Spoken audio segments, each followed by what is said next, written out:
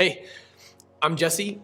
We've seen chapter 1 of Titus in our first sermon. We've seen the curriculum cover chapter 2 of Titus. And now this week in our devotions, we're going to go through chapter 3 of Titus together. And this will wrap up our series, Letters to My Sons, the Pastoral Epistles. So here's Titus chapter 3, verse 1. Remind them to submit to rulers and authorities, to obey, to be ready for every good work. Tomorrow we're going to cover that again and go into the next couple of verses, but I want to start with the implications of that opening statement, because Titus was appointing elders all across the island of Crete. You know, Cretans had a really, or Cretans, if you take Mike Wazowski's advice on the pronunciation thereof, had a bad reputation. They were known as like these beasts and gluttons. And then earlier in the text, Paul kind of doubles down on that reputation. But they are told, he's reminding them to submit to rulers and authorities. That was significant because the governing authorities weren't exactly all that friendly to Christianity. Yet we have to submit to them. There were Old Testament prescriptions for how the people of God were to conduct themselves as a society. There were sacrificial laws. There were commands for how to go about worshiping God in the Old Testament. But there are also instructions to Old Testament Israel as to how they were to function as a theocratic society in the Old Testament.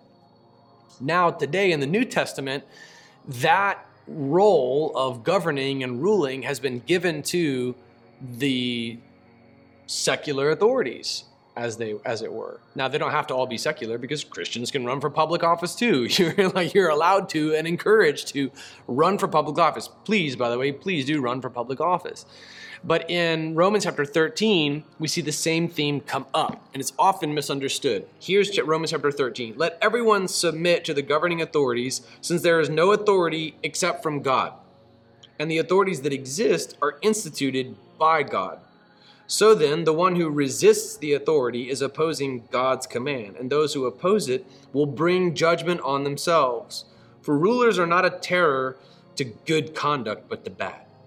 Do you want to be unafraid of the authority? Do what is good, and you will have its approval. For it is God's servant for your good. But if you do wrong, be afraid, because it does not carry the sword for no reason. For it is God's servant, an avenger that brings wrath on the one who does wrong. Therefore, you must submit, not only because of wrath, but also because of your conscience. And for this reason, you pay taxes, since the authorities are God's servants, continually attending to these tasks. Pay your obligations to everyone, taxes to those you owe taxes, tolls to those you owe tolls, respect to those you owe respect, and honor to those you owe honor. So in the Old Testament, there was this prescribed tithe, and it was mandatory. It was commanded by God. In fact, in Malachi 3, if you didn't pay the tithe, it was tantamount to robbing God. And now in the New Testament, there is no prescription for such a tithe. Rather, we give whatever is in our hearts. And when we live no longer as the Old Testament theocratic Israel, but now as Christians in my context, as an American citizen, there are things that have been given over to the state to run. There are things that God has entrusted governing, ruling, and authorities to do. And so when we pay our taxes, those authorities and how they handle those taxes, they answer to God. And by the way, American authorities are going to have a lot to say. They're going to have a lot to answer for when they take tax dollars and they fund things like abortion, for example, with them. They answer to God for what they do with that. Meanwhile, I do what I can politically, with my vote and with those whom I support, to see to it that we stop sinning with our tax dollars. But ultimately, I trust God to judge the governing authorities, and then I'm judged by God based on what kind of citizen I am. And I've faced judgment. I've gotten speeding tickets and worse. I've seen it. It's true. The authority doesn't bear the sword for no reason. When you don't break the law, you don't have any reason to be afraid. But it's not just for the sake of avoiding a speeding ticket that you obey the law. It's also because of your conscience. Like, you want to be a good citizen because you've been called by God to submit to governing authorities. Now, particularly when Romans 13 deals with it, he's telling them to pay taxes. Jesus even weighs in on this too. Like, look, you just pay your taxes. Okay, pay taxes. Because those authorities, those really are God's administration over you. Now, the people in those offices could be, God-hating anti-Christians. In fact, they always have been. In fact, the original recipients of these letters were being called to submit to Nero, who would burn Christians. So how in the world, Jesse, would God appoint people like Nero to public office? And how could Paul then, in good conscience, call upon them to submit to these governing authorities? God deals with these authorities. And all of the governments in the world must stand before the ultimate judgment of the king, capital K, of all kings, lowercase k. Like, they all answer to God. When Titus is told by Paul to remind the Cretans to submit to rulers and authorities, to obey, and to be ready for every good work, this likewise could include taxation, like pay your taxes and obey the law, be ready for every good work. This call to be ready for every good work, we saw this come up in chapter 1, verse 16, and chapter 2, verse 14. There were false teachers who were unfit for any good work in chapter 1, verse 16. But these guys are called to be ready for every good work. One of the purposes of the cross was to create a people eager to do good works. See that in chapter 2, verse 14. So look, they're submitting to the authorities. They're now law-abiding citizens. They're distinguishing themselves from the false teachers who were unfit for any kind of good work. And now Paul is to encourage them to be in stark contrast with the false teachers that we saw in chapter 1, verses 10 through 16. They were kind of useless. Like, they weren't good for any good work. These guys are called to be, instead, clean up your act, stop speeding so much, pay your taxes, submit to rulers and authorities, and be ready for every good work. These Cretans were to be set apart, culturally distinctive. In like a largely lawless society, they were to be law-abiding. Let God deal with governing authorities.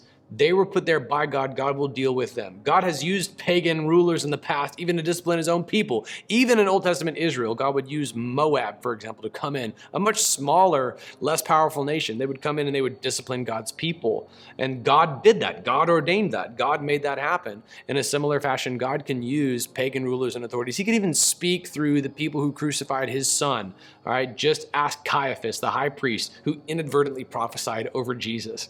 Like, God can use any ruler and any authority over any nation at any time. He's able to do these things, and they will be judged by God according to how they have governed. But you and I will be judged based on how well we conducted ourselves as members of a society. So if you are like I used to be, and like the Cretans used to be, and you're a bit of a rebel, rein that in. Be a law-abiding citizen, okay? Stop speeding so much. Pay your taxes and submit to governing authorities, and be ready, because we've got a lot of work to do. Be ready for every single good work. Let me pray for you. God, I thank you for my friends and family who have been going with us through the pastoral epistles, and I pray, Lord, for my fellow outlaws, God, would you forgive us for ways in which we've defied the authorities that you've put in place? Would you show us grace? Help us to maintain repentance and accountability. God, because we've got a lot of work to do. Like the Cretans on Crete, we are Americans in America, or we are whatever citizens we are, or you've placed us in these places for ministry, for good works that you prepared in advance for us to do. May we be ready for them, distinguished from the lawless culture around us, and ready for good work. In Jesus' name we pray. Amen.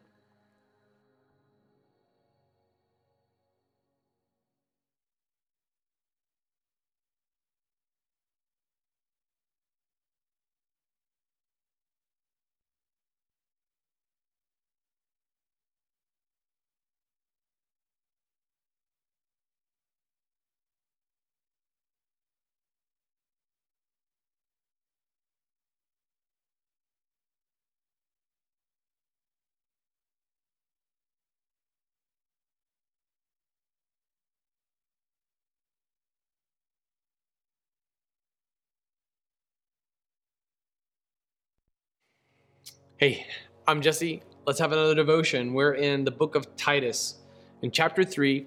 Yesterday we looked at verse 1. Now I want to complete the sentence. I'm going to go from verse 1 to the end of verse 3. All right.